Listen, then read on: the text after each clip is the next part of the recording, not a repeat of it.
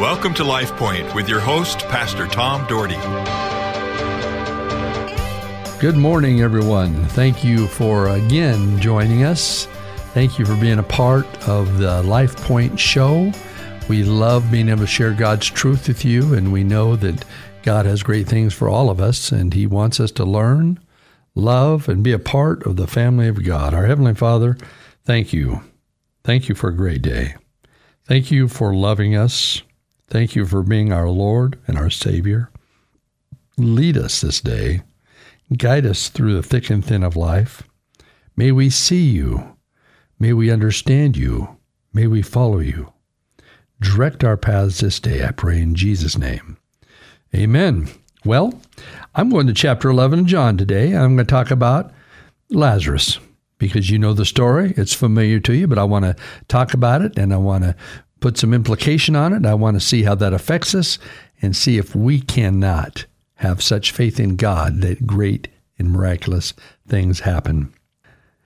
Now, a certain man was sick, Lazarus of Bethany, the village of Mary and her sister Martha. And it was the Mary who anointed the Lord with an ointment and wiped his feet with her hair, whose brother Lazarus was sick. The sisters therefore sent to him, saying, Lord, behold, he whom you love is sick. But when Jesus heard it, he said, This sickness is not unto death, but for the glory of God, that the Son of Man may be glorified by it. You hear that? Jesus knew what he was going to do. He had laid out what the plan was. He knew that many people were going to be touched by what was about to come. You see, that God knows the heart of people. He knows the future. He knows everything out there, but of course people don't understand that. Now, Jesus loved Martha and her sister and Lazarus. He was good friends. They were tight friends. Like some of you have great friends. Jesus was very close to Mary, Martha, and Lazarus. When therefore he heard that he was sick, he stayed then 2 days longer in the place where he was. So he didn't rush out of there because, again, he knew what he was going to do. Then after this, he said to the disciples, Let us go into Judea again. The disciples said to him, Rabbi, the Jews were just now seeking to stone you, and you're going there again? Jesus answered, Are there not 12 hours in the day? If anyone walks in the day, he does not stumble because he sees the light in this world. But if anyone walks in the night, he stumbles because the light is not in him. This he said, and after that he said to them, Our friend Lazarus has fallen asleep, but I go that I may awaken him out of the sleep. The disciples therefore said to him, Lord, if he has fallen asleep, he will recover. Now Jesus has spoken of his death, but they thought that he was speaking of literal sleep. Then Jesus therefore said to them plainly, Lazarus is dead. And I am glad for your sake that I was not there, so that you may believe, but let us go to him. Thomas, therefore, who is called Didymus, said to his fellow disciples, Let us also go, that we may die with him. So when Jesus came, he found that he had already been in the tomb. Listen to this, folks. Lazarus had already been in the tomb for 4 days. Now Bethany was near Jerusalem, about 2 miles off, and many of the Jews had come to Martha and Mary to console them concerning their brother. Martha, therefore, when she heard that Jesus was coming, went to meet him, but Mary sat in the house. Martha, therefore, said to Jesus, Lord, if you had been here, my brother would not have died. Even now, you know whatever you ask of God, God will give you. And Jesus said to her, Your brother shall rise again. Martha said to him, I know that he will rise again in the resurrection of the last day. Jesus said to her, I am the resurrection and the life. He who believes in me shall live even as he dies. And everyone who lives and believes in me shall never die. Do you believe this? She said to him, Yes, Lord, I have believed that you are the Christ, the Son of God, even he who comes into the world. And when she had said this, she went away and called Mary her sister, saying, Recently the teacher is here and is calling for you. And when she heard it, she arose quickly and was coming to him.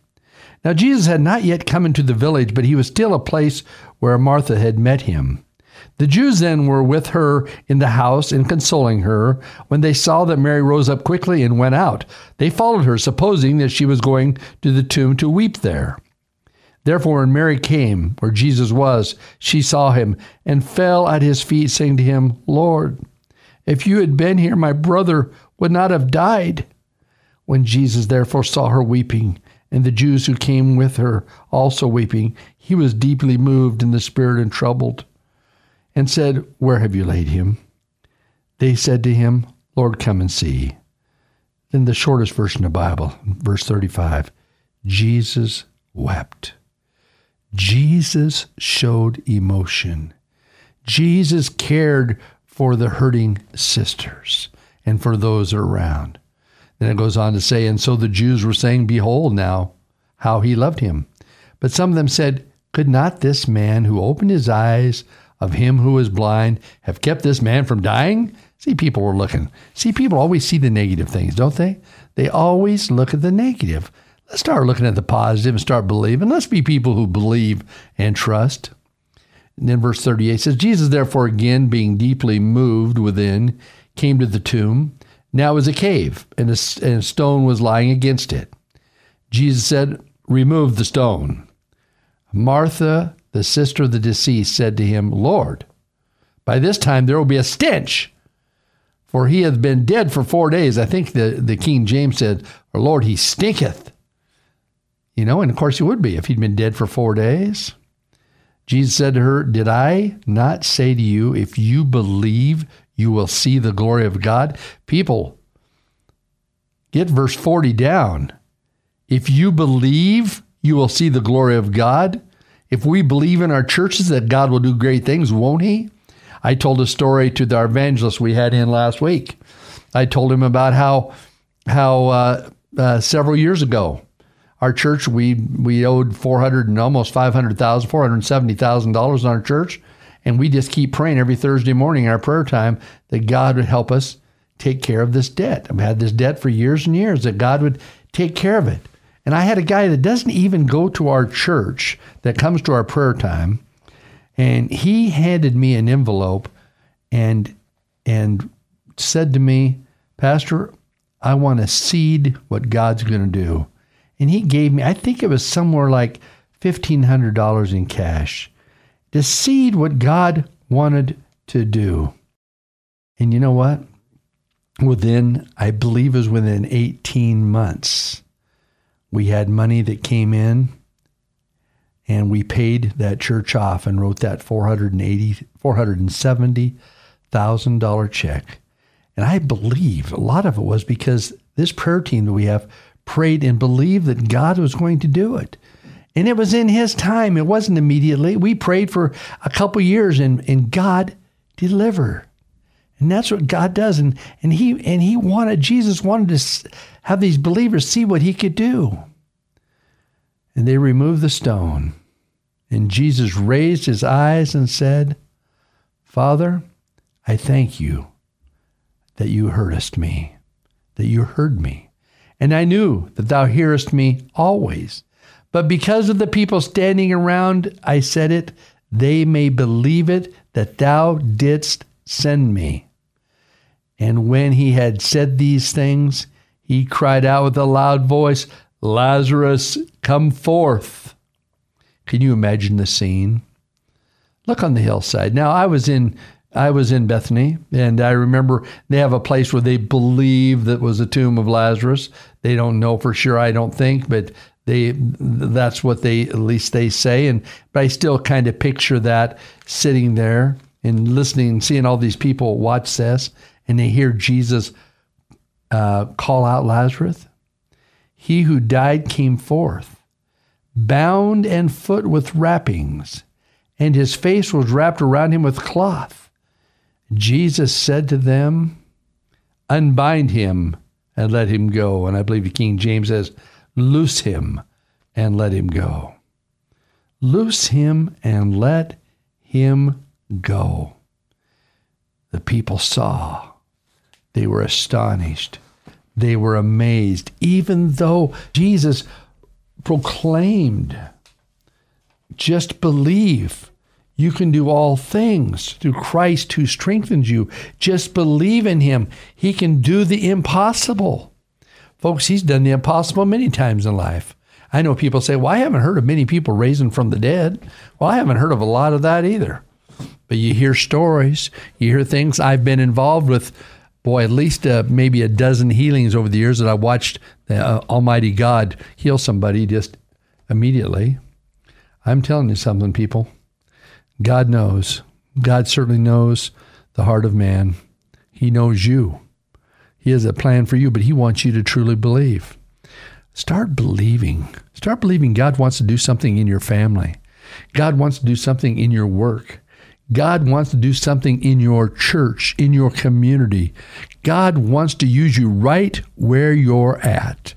Exactly where you're at. Well, Pastor, I'm not in a good place right now. God wants to use you. Let him, but allow him to lead. May it not be your idea. May it not be things from you, but it be things from God. And use the Word of God as your reference. Use God's truth as a reference, because you can't argue with the Bible. You can't argue with God's truth. Our Heavenly Father, open our minds and our hearts today for what you have for us. You got great things. I love you, Lord. I give you thanks for loving me. And Lord, help us to have great faith. Help me to develop my faith even in a greater way, Lord. I want to be deep in your faith. And God, many of these listeners want to also. And God, those are struggling, those are hurting. Be with them today. I love you. I give you thanks for this opportunity to share. In Jesus' name, amen. LifePoint is a ministry of the Cloverdale Church of God. If you would like a copy of today's broadcast or would like more information about the church, please call us at 208-362-1700 or write to Cloverdale Church of God, 3755 South Cloverdale Road, Boise, Idaho, 83709. You may also visit us at our website, www.cloverdalechurch.org. Thank you for listening and have a blessed day.